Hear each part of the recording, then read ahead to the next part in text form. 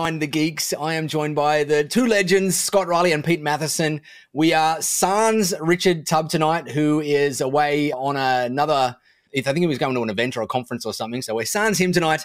However, we are going to dive in and talk tonight about the whole world of M&A in the MSP space. There's a lot of acronyms there, but mergers and acquisitions and buying and selling MSPs in the M&A space. Now, Scott, you've been in other larger MSPs before your current one, so you've probably seen some acquisition activity through then, so you've probably got a couple of ideas or insights into that. But Pete and I have both sold our own MSPs. I sold mine in 2016. Pete, you sold yours, I think it was about 2 years ago now. 2020, yeah. 2020. And so we learned a bunch of things through that process. I learned a heck of a lot of stuff through our process. And the journey was really fun, exciting, rewarding, and crazy stressful at the exact same time. And I learned a heck of a lot and have helped another couple of MSPs go through the similar journey. And so tonight we'll talk a little bit about that, as well as how easy is it and is it possible to actually just go out there and buy other MSPs? There's a number of MSPs out there that their whole growth strategy is around acquisition, but that is a easy, fun on one side of the coin, but it's also very, very, very hard. Having seen and been involved in a number of acquisitions in the MSP space, I've seen the other side of it as well, of the integration and the deal sourcing and stuff like that. So I don't know where we should start this conversation off tonight, what angle, because there is a billion different areas we can dive into in the M&A space, and I love the whole conversation and the whole topic. It is awesome. But well, I guess should we start with the selling part, because I think lots of, well, I don't know, it's probably an equal interest, to be fair, between the acquisition and the selling side of things. But certainly from my aspect, I have very limited knowledge in terms of the acquisition and like financing and funding and all of those kind of areas. So perhaps if you guys have got more understanding on that. Maybe on the selling side of things, because I always find that, so I've sold mine, I've helped a few of my clients kind of sell theirs and things as well in the last couple of years. And everyone's experience is completely different. Like from one to the other, it's completely different. Valuations are different. Multiples are different. Deal structures are different. The journey's different. Like everything's different on every one. I think the one thing that surprised me was that, you know, when you come up to like exiting and you hear what everyone else tells you and they go, okay, that's gonna be my experience. Like everyone was telling me the earn out, like you'll have a year's earn out or 2 years earn out, whatever it is, and this will be the value, and you know, you get this much up front and this much, you know, all those kind of things. And actually, none of that applies, because when you're selling, it's your thing to sell. So you basically set the terms of how you want to sell. Yeah, and that wasn't really that obvious to me until we started speaking to a few different people, and we said, okay, just give us your offers. Everyone came back with completely different offers. Some people were more offers, some people were less offers, but you have to less offers, but you have to get out soon. Sometimes you would have to stick around for 6 months, sometimes it would be a year. There was the whole, like, actually, if you earn out and then you lose clients, then you get paid out less. You know, all those kind of different variations that are involved when you're selling a business. But you can basically define what that is. And we got to a stage where I knew what I wanted. And so when I was going out, they first sent their bids in or whatever to start off with. And when I actually clarified, I said, no, this is how I want it to play out. You give me the price based on that happening. That helps a lot, because then we have the same offer from everybody at that point. Exactly. There is so many other wheels and cogs you can turn other than just dollars in a deal structure. And there's all that earn out. There's the amount of time that you have to stay in the business as well, as one that gets negotiated on very heavily. But there's a bunch of things. I saw Paul here wanted to talk about valuation a little bit as well.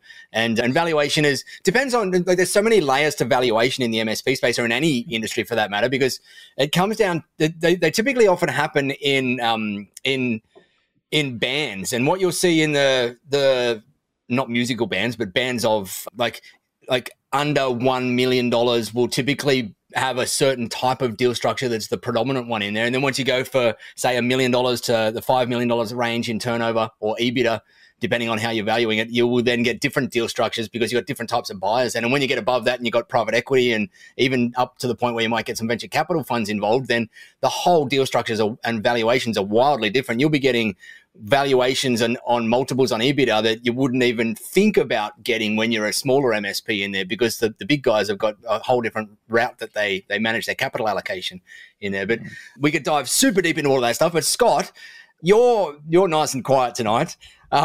Let's see where, like, you've been in one of those big MSPs before, and I believe you guys went through a number of acquisitions in there while you're in the big MSP.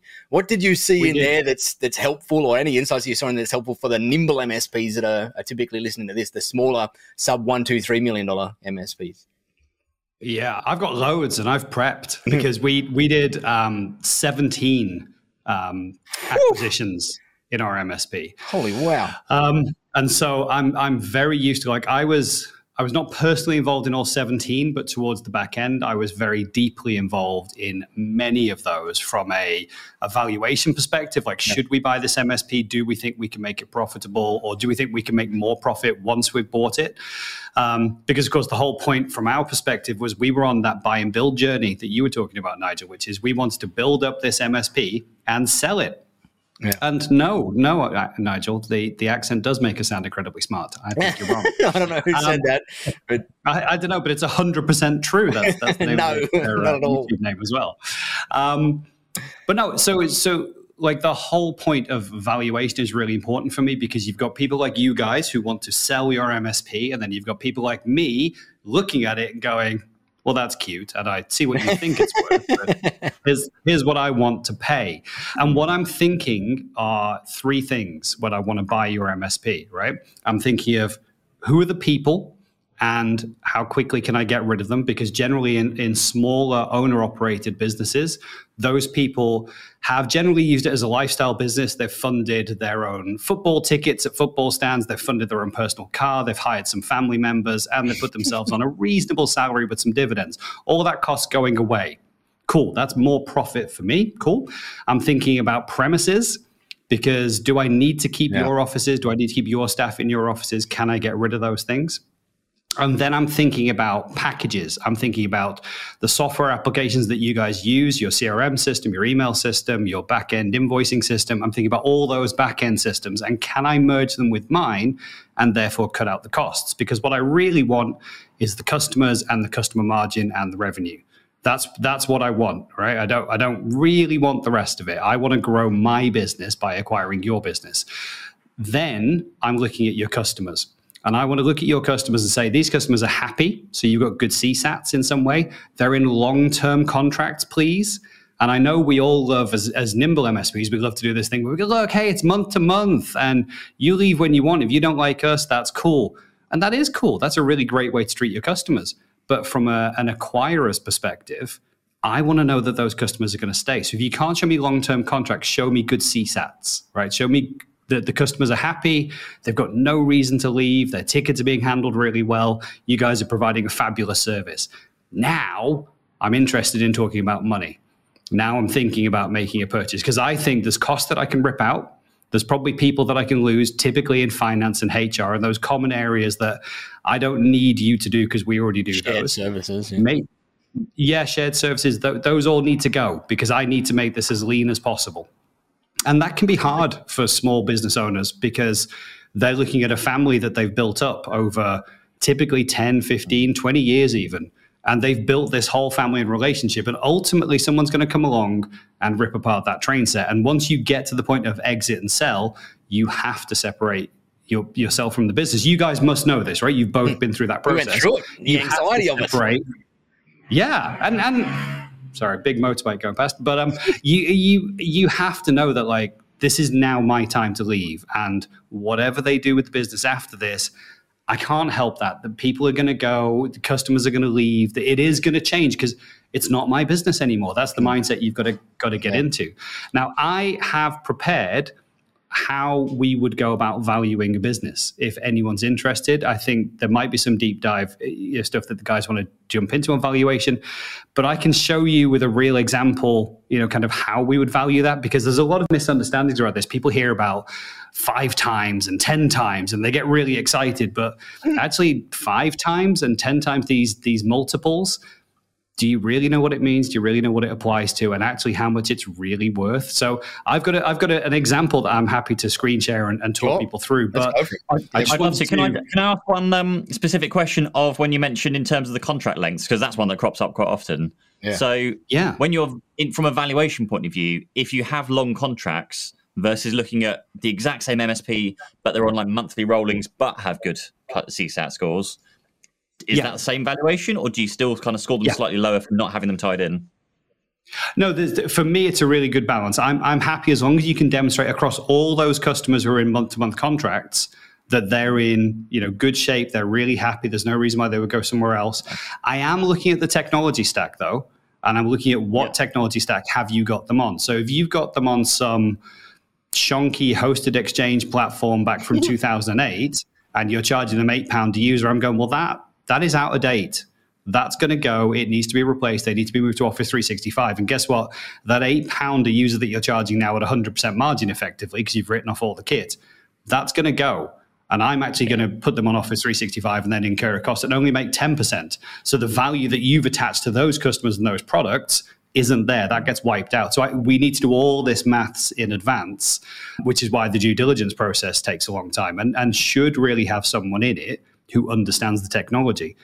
Sometimes you just get PE firms doing due diligence with people, and they just look at the numbers that are given, and they'll try and poke and prod. But if they don't poke and prod into the technology and go, well, all this stuff's out of date and needs to be replaced, then they end up losing money afterwards. And trust me, having been through 17 of these, we lost money on a number, let's say, of those. We also lost money, and this is really interesting. If you're an owner-operated agile MSP that's thinking of selling, if you're the person that owns all the relationships with all the clients and actually the people really buy from you and your guys deliver the service, but the relationship is with you, that's really hard. And that's really hard for us to want to buy, because once you go, there is no business. Yes, functionally it works. Yes, it operates. But from raw experience, I know that sounds harsh, but from raw experience, I've seen it where we've had 2 of those owner-operated businesses where they were just superstars and the clients loved them. And once they'd gone, there was no relationship left. Yeah. And so if you're thinking of exiting your business at some stage, as my lifelong mission is here at this company, it's to make myself completely useless. Yeah. And that's from a relationship perspective, a client management perspective, a client acquisition perspective. I need to be useless if we're ever going to exit this business. Otherwise, people look at me as that kind of player manager, superstar relationship guy, and the valuation just dips because they know it's going to be hard miles to keep those customers happy. Agreed. When I sold mine, like in the early years in my MSP, I was 1,000% involved in every single thing. But in the last couple of years, I did work hard to get myself extracted out of things, and it made the negotiation process so much easier in terms of my tie-in in the business. And I was literally able to sell the business and just quietly step out the back door and exit stage left with hardly anything happening. And that was a very powerful position to be in the negotiating process, to be able to do that, because we could structure that part of the deal on our terms in there. Rather than being tied in for 6, 12, 18, 24, sometimes 36 months, I've seen some MSP owners tied in for, because they've got that relationship with every single client in there. And holy crap, it was hard through those years to kind of shift relationships. I had to make some tough decisions in there that upset me, because I'd been friends with some of these clients for 12 years in there, and I was kind of stepping back and forcing them to deal with other people in there. But it was so beneficial to our journey as we went through that sales process in there. No, absolutely. I'd love to hear from the guys who are watching if they're interested more about the buying process or the selling process. Like, where are you guys in your journey? If you're selling, that's cool. Again, I've got some great worked example numbers of how this plays out. But also, if you're thinking of buying, you might be looking at these numbers and thinking, well, heck, how am I going to raise that capital to go and buy a business? Yeah. And the interesting thing is there's loads of different ways to do that. So we can kind of dive into it. But if we think selling is more interesting, I can run through that. Aaron's on buying. Okay. Aaron's on buying. Very good. I think most on here will probably be on buying, I suspect. Okay. Yeah. See, the thing is, I have a theory about this. Well, I have a theory. No one's going to really publicly say they want to sell their business.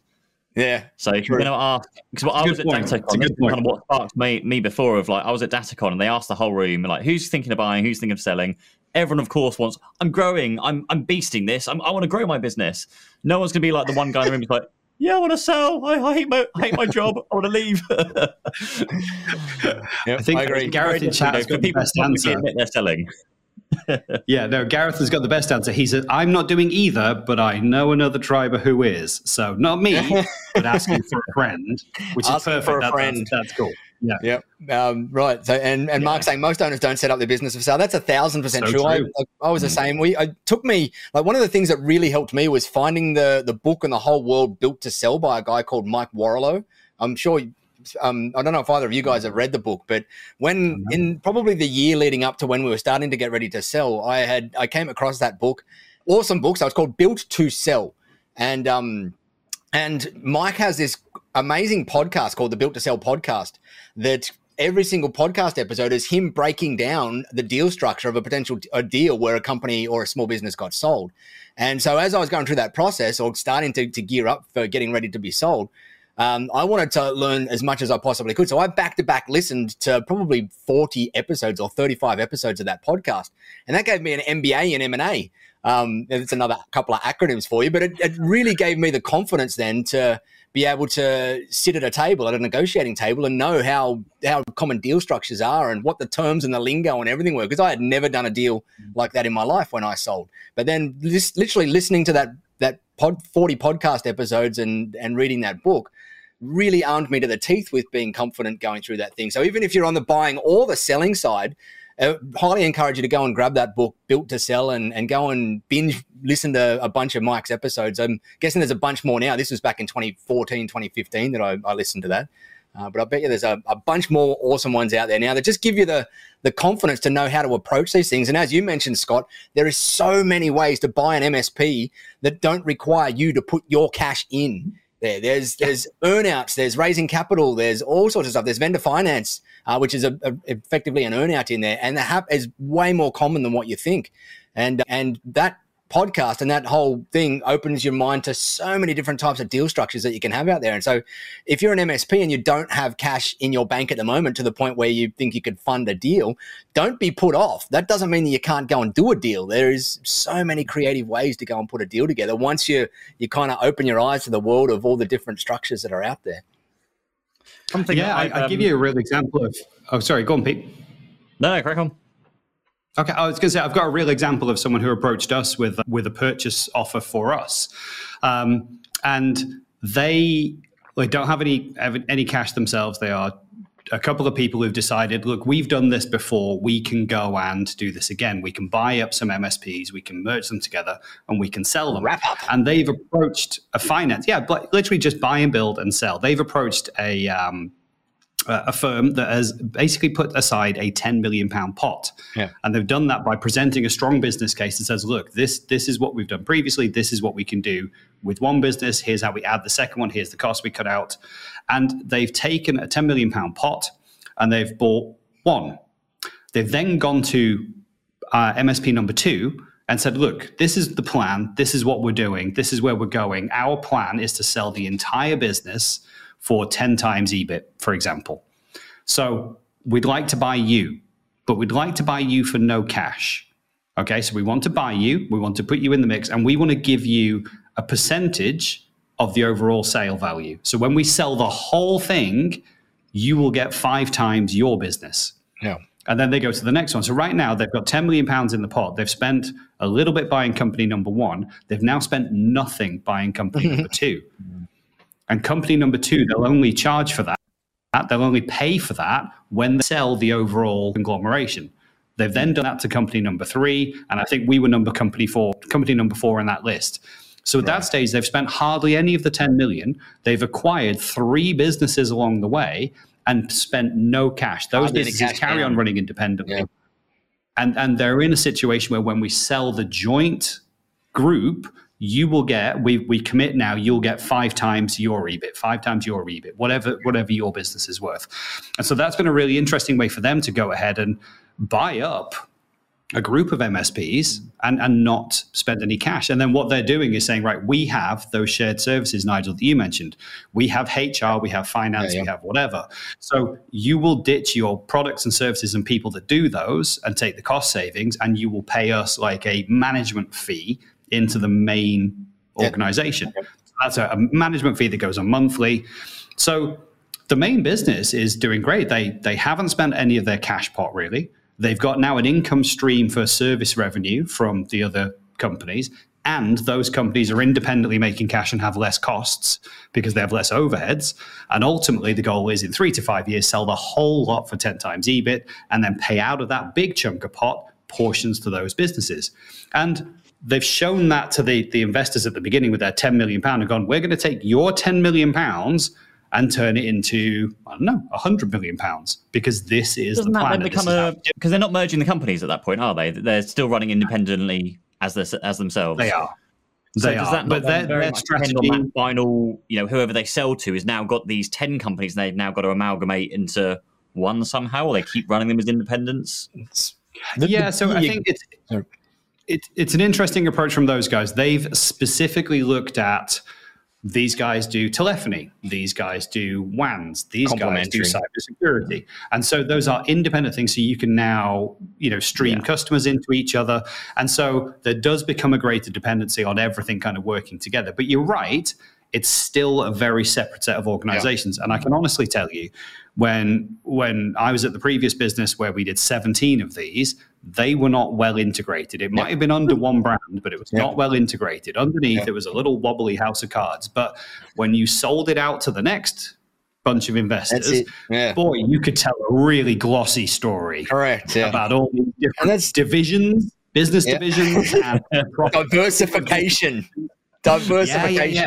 And that's the thing is, the bigger you get, the more private equity gets interested in you, but they're not interested in the underlying business. They're interested in the EBIT because they've got to satisfy their investors in their business. Yeah. And that's all they're looking at in these things. They're getting to the point where they don't care about integrations or merging or whatever. They're just going, we're going to throw X number of dollars down here and get this amount of EBIT that we can throw back to our bottom line to our investors as cash flow to them.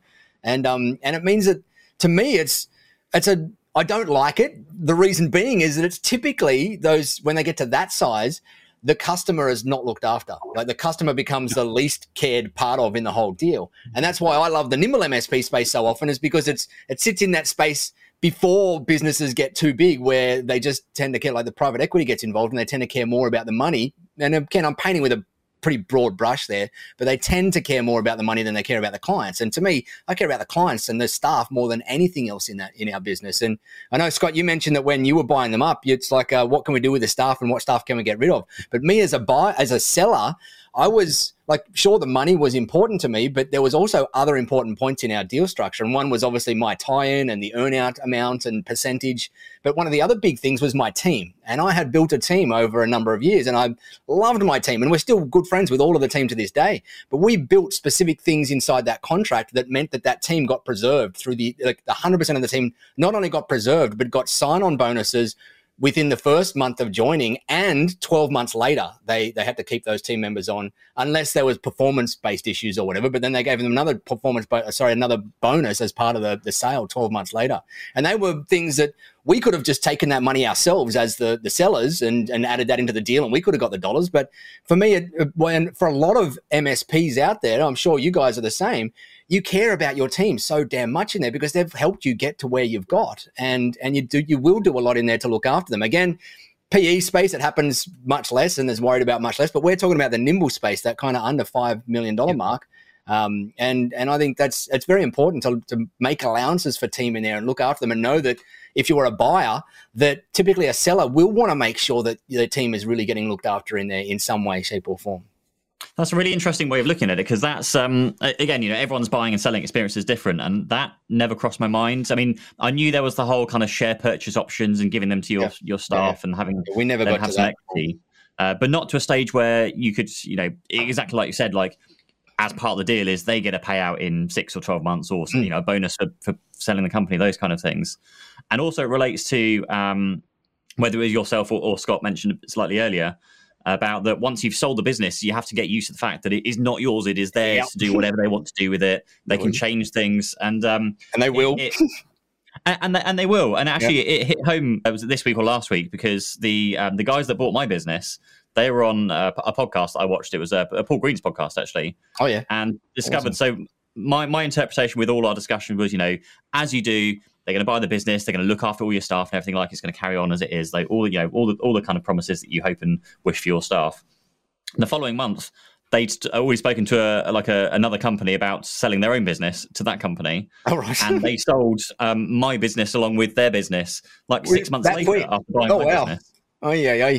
There's, you can promise the world. Correct. You just never know what's going to be around the corner. That's it. Things you have to just let go. And I was very much, I was let go of things. Now, actually, a lot of things now make sense to me about how things happened and why things happened the way they did. But just knowing that is, you always wish the best for all your staff. Yeah. But once you've sold it, you literally have no control. You do. Unless, and that's the surprise to me, unless you do have those tie-ins where actually, they have to give a bonus after 6 or 12 months, or if they stick around, and that's really interesting to me. We did that for a couple of reasons. Number one, I wanted my team to be looked after, but we could have obviously paid our team a little bonus out of the money that we got and just had that all structured in the deal so it was money that we got. But I really wanted the dynamic to be coming from the company that bought them so that the team could feel valued by the incoming buyer as well in there. And so we sat down, I talked through that thing, and I said, look, I really want you guys to look after our team, and I'm willing to lose a little bit of money in here so that you guys have more in the deal so that you can go and give them that thing to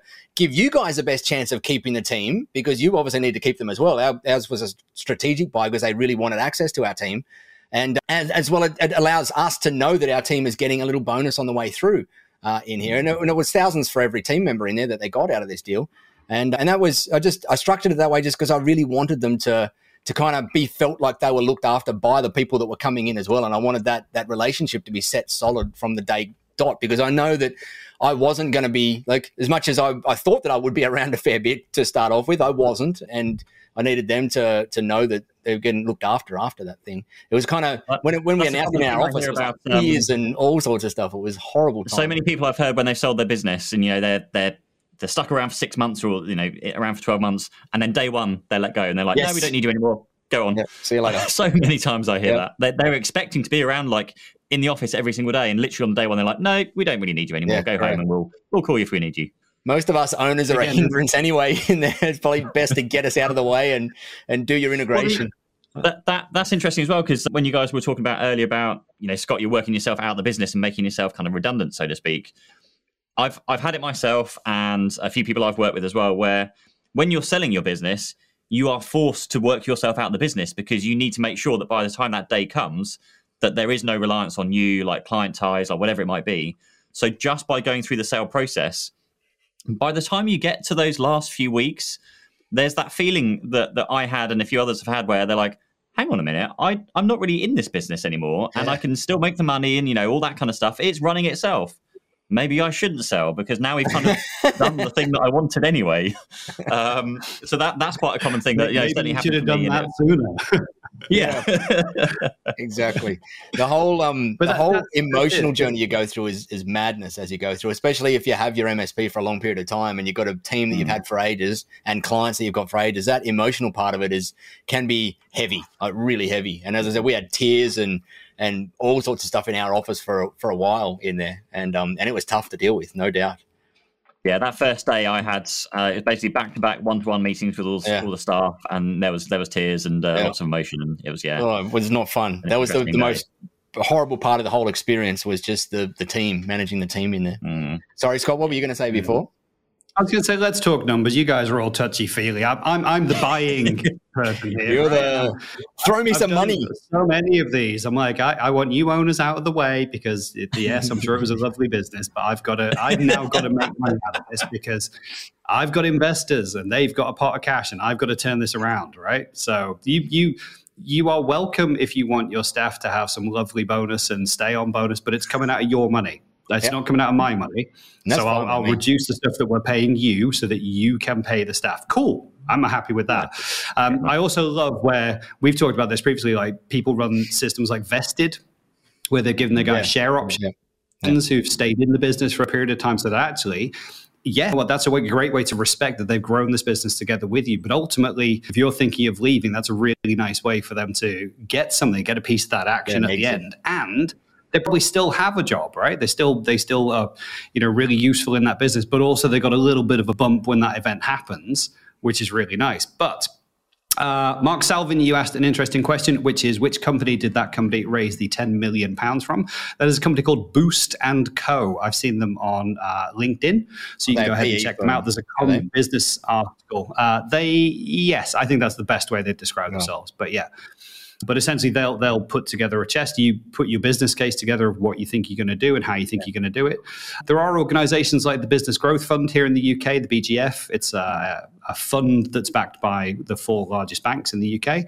Don't ask me which 4. I just know it's 4 banks. I know that they had invested £10 million in our business previously. Right. And obviously, they wanted kind of a return within 3 to 4 years. It ended up being more like 7 to 8 years. But they were very supportive, and it was really useful. So, there's lots of ways that you can get this funding in without having to have cash in the bank.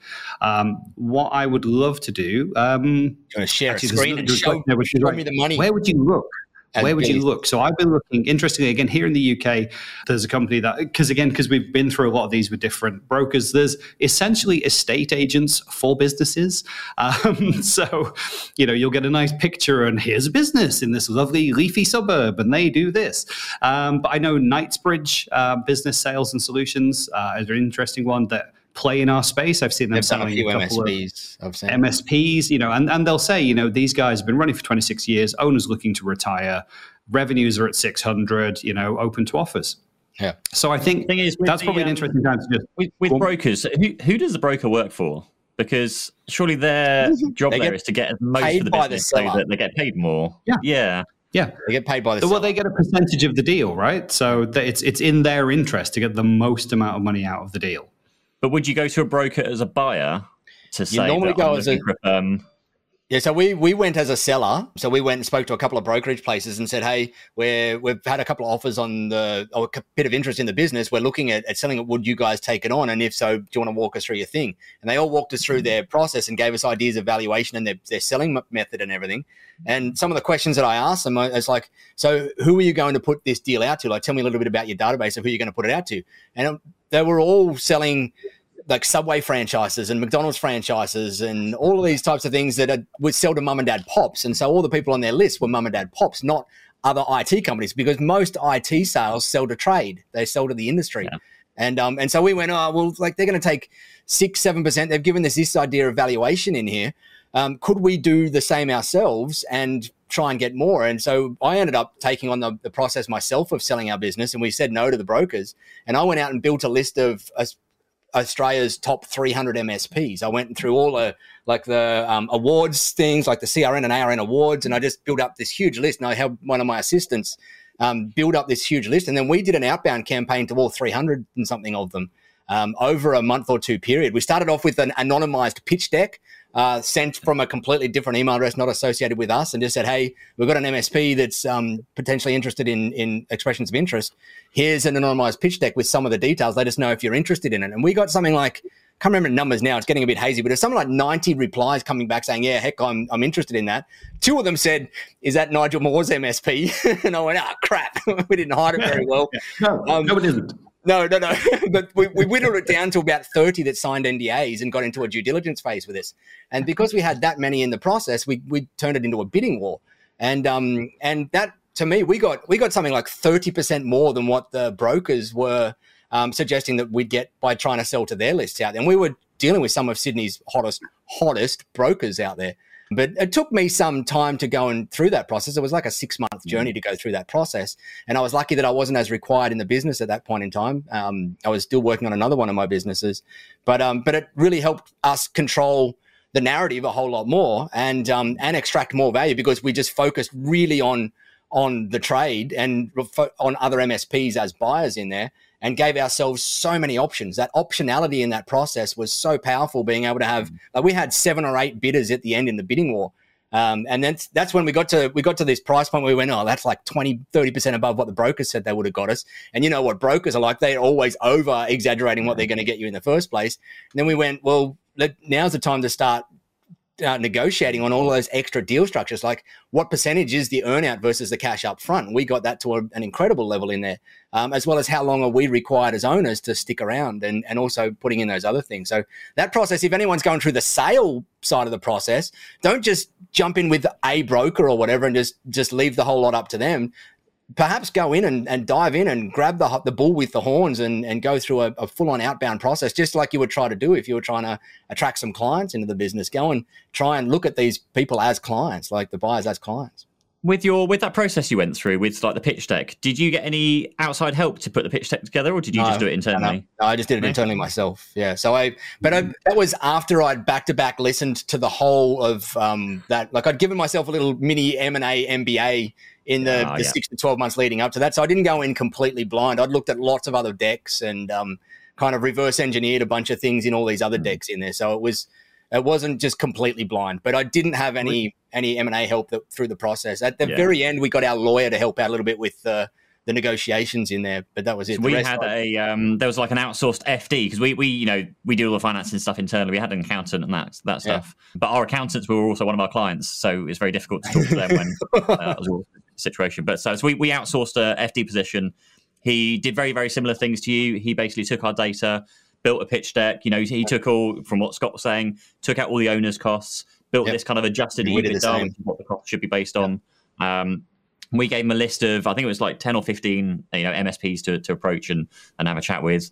Right. The first 3 or 5 came back with yes, straight away. Like, we want to know more, like NDAs, whatever it is. And we just stopped it there because, my God, going through, did you say 30? Oh man, it was intense at one time in there. There was a month of like 5 to 10 questions a day hitting me through the person.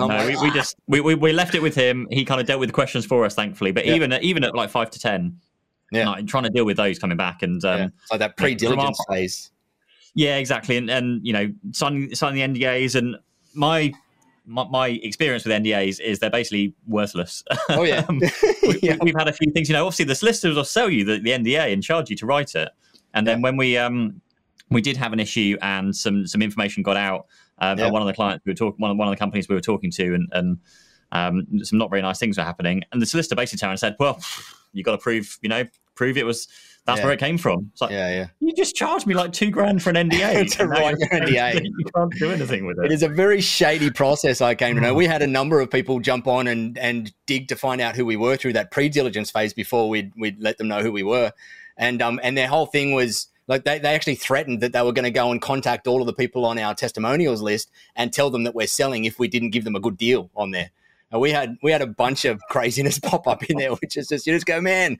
And these guys are some of Sydney's most well-known MSPs, like the ones doing 20, 30, 40, 50 million. And they were out there with these dodgy tactics to try and get in on the deal. It was crazy.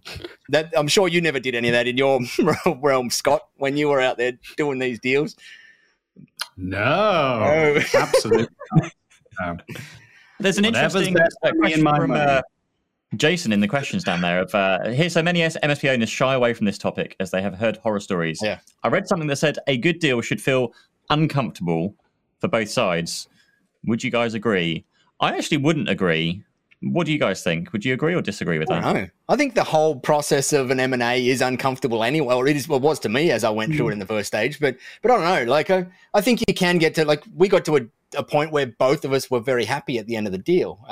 We weren't uncomfortable with the deal, and they weren't uncomfortable with the deal. And so I think that for us, that was a good point. And so I don't know. I think it's a kind of probably happens in some, doesn't happen in others, the way I see it. Yeah, I think it depends, I guess, because you've got the two disconnects there. You've got the comfortable with the price, and you've got comfortable with, I guess, the process, like you were saying, process. I'm not American. Rest of the structure. And definitely, like with the price, I felt. So when we went through the process, we came up with the price that we thought.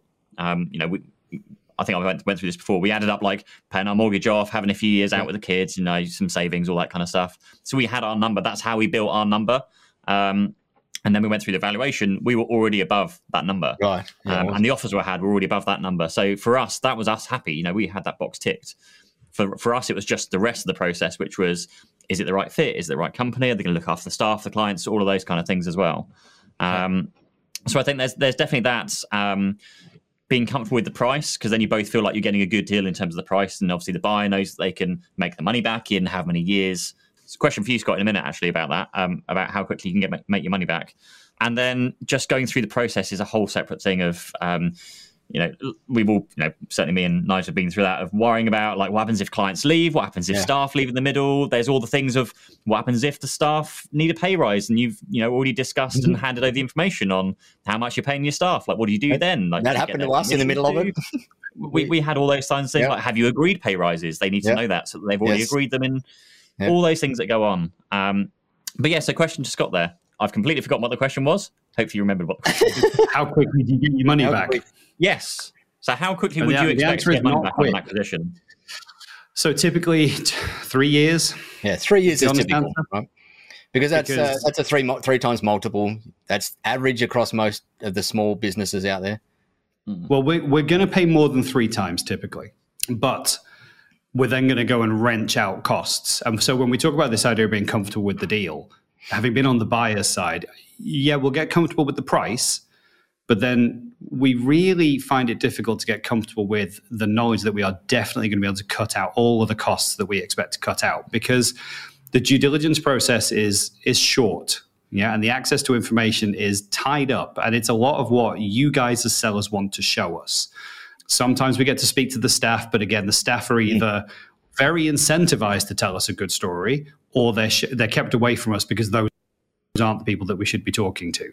So it's difficult to get the real story until the deal is done. And once the deal's done, then all the can of worms, that's where you'll find you get those earn-out clauses, because we will get a comfort factor. We'll decide how comfortable are we with this and how much an earn-out clause on these guys. So if the deal's worth £13 million, which is one that I remember, we put 10 million up front and 3 million on an earn-out. The 3 million was everything you've told us about this business is true, about the customers is true, right? Everything about the products and the services. Yeah. So in 12 months, if that's all true and none of this falls apart, you get your extra £3 million. Now, we've still risked 10 million. We've spent the 10, they've had the cash, they disappear off into the sunset, but there's another Brucey bonus of 3 million. Now, it could be, Pete, like in your mind, your number was 5 million. They just got 10. They don't give a rip about getting the other 3, because 10 is more than they could possibly think about spending in their lifetime. But still, an extra 3 million, you'd notice it. But it's always uncomfortable. The purchase is always uncomfortable because we get happy with the number. Now the real work begins. Yeah. Now the work of actually consolidating that business begins. And we will see the benefits in about 3 years. Yeah. Typically. Yeah.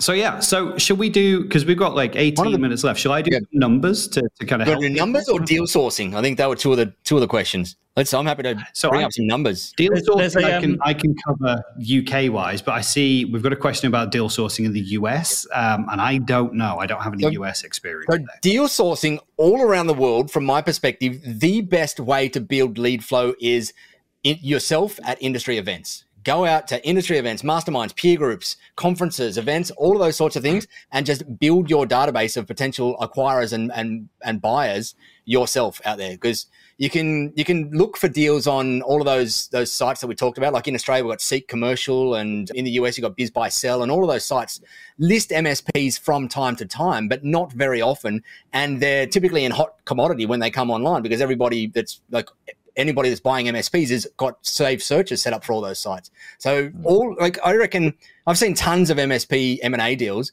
and I reckon 90% of them have come from relationships that the buyers and sellers have made at industry events. I think 90% have happened there. And to me, that's the most highest ROI place you're going to get deal flow, is just by going to events and meeting as many people as you possibly can, setting up a CRM that's separate to your client prospect CRM in your business, or you're tagging people differently, but just of potential buyers and acquirers in there, so that when the time comes, when the time comes, you've got a database there of people you can talk to, and keep nurturing and building that database just like you would a database of potential prospects in your MSP.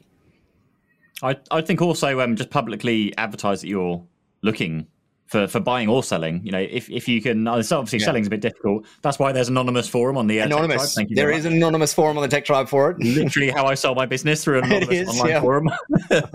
But just to advertise, if people know that you're looking to buy, and give as much detail as you can of like revenues, like recurring revenues, whatever it is you're looking for. Just let people know, because you never know who's looking or reading or watching, whatever it might be. But deal sourcing is that networking, like just building your network. I know a couple of MSP, M&A people out here, dedicated out here in Australia, that their whole job, like all they do is they just attend industry events and build relationships with every single person they possibly can at those events, just looking at them all as potential acquirers. Potential people that they're going to acquire out there. And that's it. And that's where they get, as I said, 90 probably +% of their deals come from those relationships forged at those events and conferences and masterminds and peer groups out there. Scott, let's throw some dollars up. Show us all the money. What numbers are we looking at? Well, so this is the question, because people always hear about these 5 times and 10 times multiples, and you're like, oh my God, that sounds amazing. So my business is like $500,000 turnover, and I can get 5 times $500,000. That's $2.5 million. And they're ordering like the Lambos and the yachts and like the house in the south of France. And $2.5 million. Can you imagine spending $2.5 million? And then they go to like, an external FD, like Pete mentioned, and there's a bit of a whop, whop. It's not worth $2.5 million. Where did you get that? Not revenue. Yeah, it's not revenue. So let's talk about EBITDA, earnings before interest, tax, depreciation, and amortization. AKA SDE. I like to use the term SDE in the small business space because it's a little bit easier to comprehend. Seller's discretionary earnings. It makes a little bit more sense, and it's very similar. But you hear it a lot in the Lee is saying adjusted EBITDA. So Lee, we'll get to adjusted, but we'll adjust when we're doing a deal. You as an MSP probably just need to understand at a basic principle your EBIT. But let's just I can share. I've got a spreadsheet. Doesn't everyone love a spreadsheet? Love a good Excel. Yeah, we did. We had an EBITDA, and I did my own adjusted because I can assume which costs are going to go when I go, or cars. Yeah, exactly. Other personal things, all that stuff. Yeah, you'll tend to adjust when you're selling. How do we? Pretty much. I've zoomed this in massively on purpose. Because how do we get Scott and his Excel on the screen at the same time? I don't think you can. It's like I'm only on one screen. So I can only have you or the Excel. So Excel. Really? Okay. Well, we'll leave your Excel up. You missed that on Scott's beautiful face while we're watching this. For people that are listening, if we can just make sure that they can understand what's going on as well. Unless you can 2-up. Can you do 2-up or something like that? That's what I was trying to do, but the buttons don't seem to make it happen in there. Either that or I'm clicking on the wrong one. Gareth says we need an A10 Pro. We're all in different rooms, though. I don't know how that would help. No. Oh, there you go. Oh. Yay! Hey, sorted it out. All right, so numbers up there. There you go. Right, so here's a fabricated example of a business that's turning over £540,000 this year. I don't know where I could have got these numbers from. Imagine that they're all made up. Okay, so this business has done £8,000 in sales and some licenses and some managed services and some consultancy work. It's turning over £540,000, and we want to figure out its EBITDA. Awesome. So the first thing we're going to do is take all of our sales. Oh, come on, Lee, it's my face. It's all of our sales. And then what we're going to do is we're going to the cost of sale of those items, right? So these are all the costs that come out of that. So now we're talking about a gross profit. Okay, cool, gross profit. So do we get 5 times gross profit? No, you do not get 5 times your gross profit. Okay. What you then have to do is go away and take away all of your costs to run the business. So all of your costs, expenses, advertising, director's remuneration, imagine, national insurances. What did you spend $1,000 on entertainment on, Scott? Yeah, it was, anyway. So now I've got total expenses, and now I've got an earnings number. So out of my £540,000 turnover, I've got an earning before tax of £72,000. Okay, great. Can I just multiply that by 5 and that's my enterprise value? No, you cannot, because it's not that simple. Okay, you'll notice right up here at the top, and you might not have done this, but maybe this particular person has thought about that they're going to eventually exit this business. And so they've broken down all their revenue streams into different line items. Okay. And so inside their accounting system, they've been smart and gone, hey, I'm going to break down one-off licenses, recurring, one-off bits of consultancy versus managed service recurring, and any other things that I've broken them down into different line items. Why?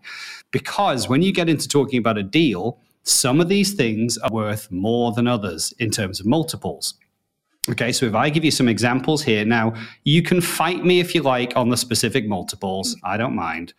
But what we're going to say is hardware sales, okay? We're going to take your sell, we're going to take your cost, and we're going to take your margin. And here's your margin. You made £840 out of that $8,000 of sales. The multiplier on that is times 1. Because it's hardware and nobody cares, okay? It's not sticky, it's not particularly attractive. Maybe your business is a different unicorn and it only sells hardware, so okay.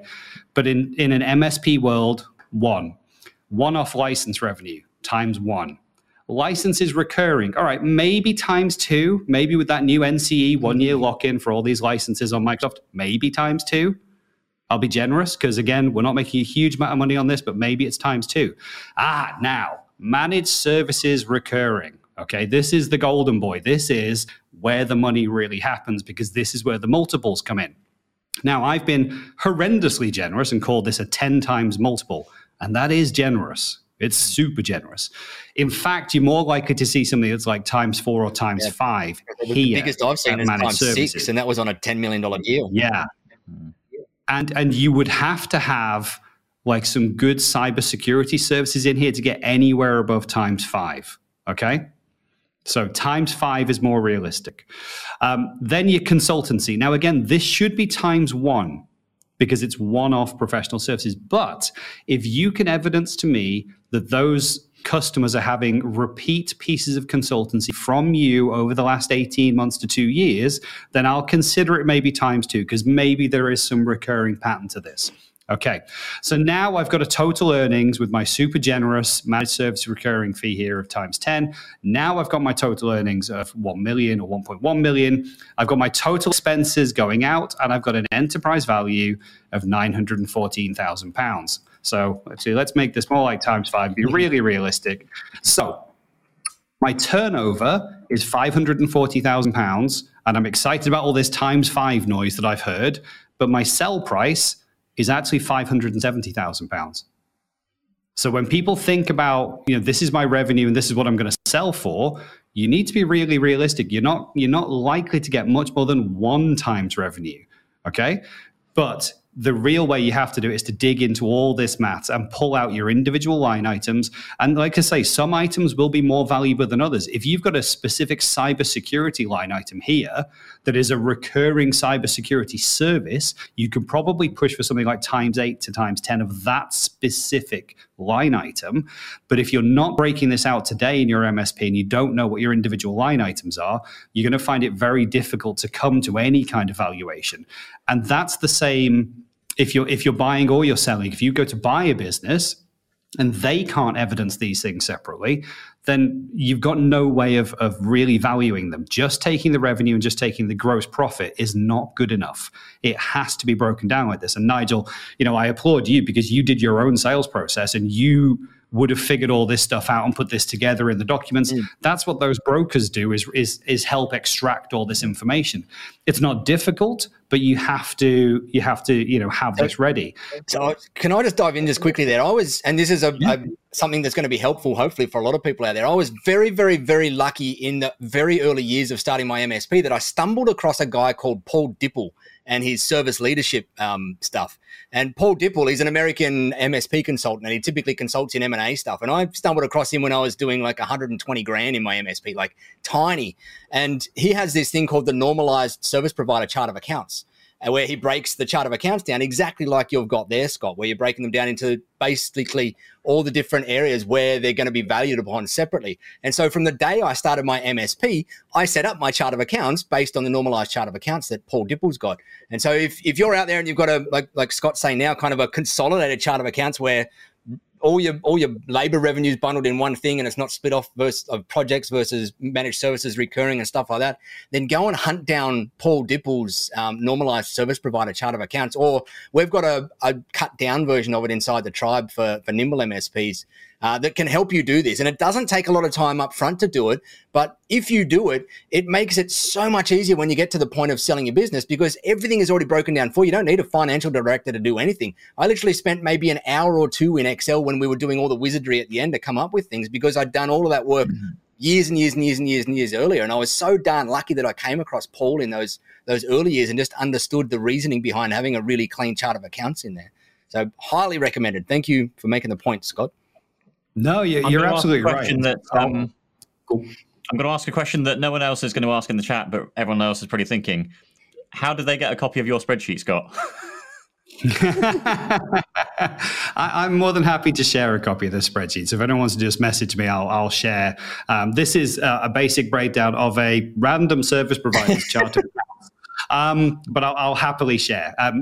Honestly, a lot of this data comes from they're asking for a friend, their finance package, because they've structured it in Xero so that it is all broken out to line items. But I think having this Gareth says, just rewind the video. You can type it in yourself, make your own spreadsheet. I love that. I'm happy to share though.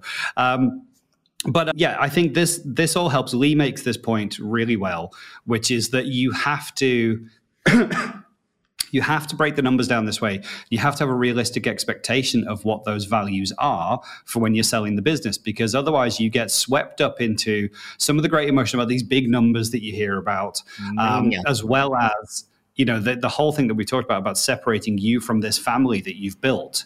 And if you kind of get swept along by a big number and go on the heartache journey thinking, right, well, now I'm going to separate from the team and it's going to be hard, but look at this big number. And then that number's nowhere near. You are crushed twice because you've gone through the heartbreak thing. I'm finally going to, you know, I'm breaking up with my girlfriend, my family, I'm leaving. But then, you know, because you're going for this big number, and then the number is nowhere near as big because you've got all the maths wrong. You've got to get that right. And then you know if the number is worth doing. And like you said, Pete, you know if the number is good enough for what you want. Like this is our number that we want personally as a family, as a business owner, whatever it is. These numbers are bigger and they're actually valid. Right, so they've been validated in some way. I think it's all really important. But same for the buyers. If you're looking to buy a business and you can't get the data in this format, I'd be wary. I'd really want to see it broken down. You can't just buy a business based on revenue and gross profit. It does not make sense. And I think, who else said, someone had a question that I saw earlier. There's one from Brian earlier that's an interesting one based on that. Of any appeal in a traditional break-fix to MSPs. So if you're a break-fix business looking to sell, would an MSP be interested in buying a break-fix? Yeah, absolutely. I'd be interested in buying a break-fix. You know, when I was the larger organization, I'd be interested in buying a break-fix now. But I've got to look at those clients really, really strongly and think, how can I convert them into recurring revenue clients? Because again, one-off is fine, but it's worth times one. So the sale value for the seller is not great. The opportunity for me, because I'm essentially buying customers, is okay if the price is right. But I'd need to be looking at them and saying, they fit in my sweet spot. There's an opportunity to take them off the platforms that they're on today onto a recurring managed service contract. And therefore, I could predict that the value of that would look like this. Maybe the partner just isn't the MSP that they've got today just isn't the MSP that's capable of taking them to managed services, and that's why they haven't moved. Or maybe the customers are not the right type of customers to move to MSP, and they will only ever pay for break fix. And so you need to delve into that in the due diligence process as a buyer. I'd be wary, but it could just, I mean, I've seen those MSPs, they just don't know how to do recurring services. They only know how to do break fix hours. They can't get the confidence to say, look, it's £25 a user or £50 a user a month, because they're like, oh.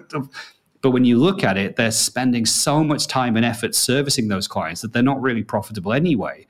And so you've got to do a lot of diligence on those. Yeah. The hardest part about buying a break fix business is getting to the right price agreement between the two of you, because typically the owners of a break fix MSP feel that their value is the same as what an MSP revenue-based MSP has got out there. And I've seen tons, and it's kind of horrible the amount that I've seen, because I feel sorry for the people that have got these wildly, grossly inflated expectations of what they're going to sell their break fix business for. And I've seen MSPs doing $300,000, $400,000 break fix, so no managed recurring income whatsoever, expecting $2 million returns on selling their business out there. And that's one of the biggest things I see when you're trying to find a break fix or buy a break fix business, is just trying to get to a price point that's that works for both parties, because normally it's wildly different in there, because the buyer of an MSP or a break fix person knows the multiples, but the seller in those instances typically is wildly out of touch.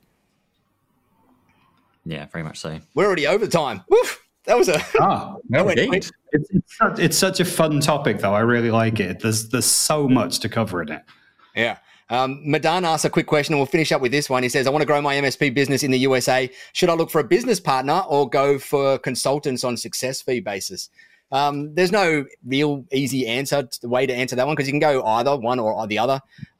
You can, like, what I will say, though, is it is very, very, very, very hard to find good people that can source M&A deals in the MSP world, the whole world over. You will typically have to be going and doing a lot of the work yourself, unless you're one of those lucky few that does go and find one of those awesome M&A consultants that will happily operate on a success for deal phase. But they're very few and far in between out there. Typically, you're going to have to do something like what I did, or where you're going to go and build your list yourself and create your list yourself. And you'll have your team around to help you do that. You might have special part of your team that's to deal with growing and building and nurturing a list of potential acquisition targets, but the people that I see that are doing it the best are literally doing the work themselves. They're not finding, like those ones that I talked about, that their full-time role is hunting MSP deals.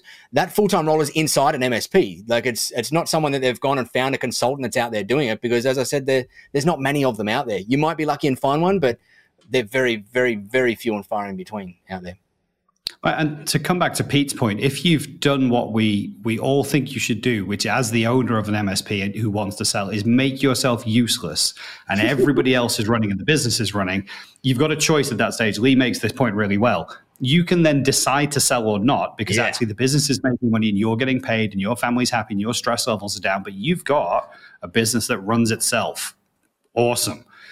But if you do decide you want to sell, you are the person who now has the time to go and find that buyer, because you've got the business running itself. So you put all of your energy into being the face of, this is the business, this is what we're going to sell. I'm going to go and get those lists. I'm going to go to those events. I'm going to prospect. Me. Because who knows that business better than you to sell it to someone and to prospect? Exactly. Yep. But you've got to get yourself out the way. Yep. You need the business to run by itself. 100%. One of the deals out here that I saw happen that was in that kind of space was an MSP that he'd done 2 or 3 deals, and he started off at about the $2 to $3 million mark, and he did his first kind of $1 million deal, and then another $1 million deal, and then he did a $2 million deal.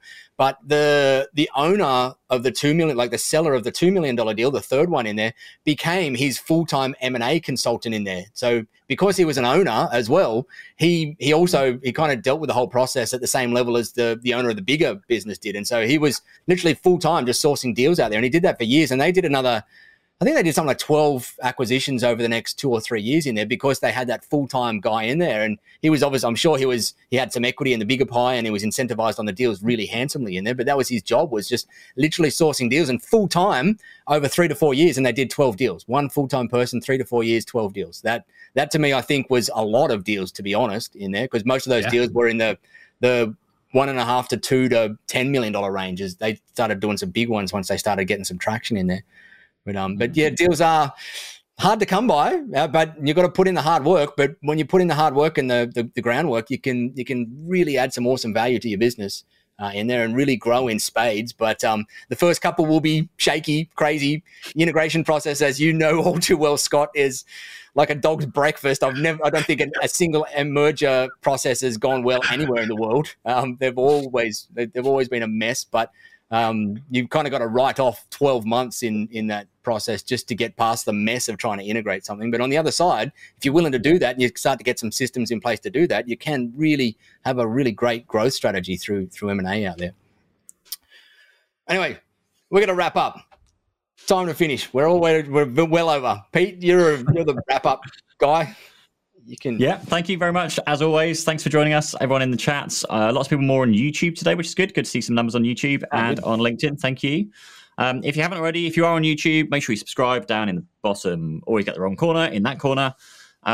Subscribe or follow or whatever it's called on the podcast platforms. We're on everything's behind. I think it's just called Behind the Geeks, isn't it, Nigel? Yes. Is that the podcast? Yeah, it should be on all the Stitchers and Spotify's and iTunes and all of that stuff. Should be up there. Sweet. Nice one. But with that said, yeah, we're going to talk now about which topic we're going to talk about next week. Figure that part out. And see you all same time, same place next week. Thank you. Awesome. Thank you, everyone. And thank you for the legendary screen share there, Scott. I love seeing a bit of Excel love. You put everyone in their place with their valuations now. Everyone's now sulking. Everyone knows. Oh, where did my $10 million worth just go? Now I've got to come. Yeah. But, well, that's good. Nothing like a kick in the butt with reality to give us a bit of drive to get back in and start building some real enterprise value in there. So use it as fuel and momentum. All right. I'm going to click the end button. Thank you, Pete. Thank you, Scott. Thank you, everyone, for all your comments and questions and suggestions in there. And I will chat to you all same time, same place next week. Bye for now.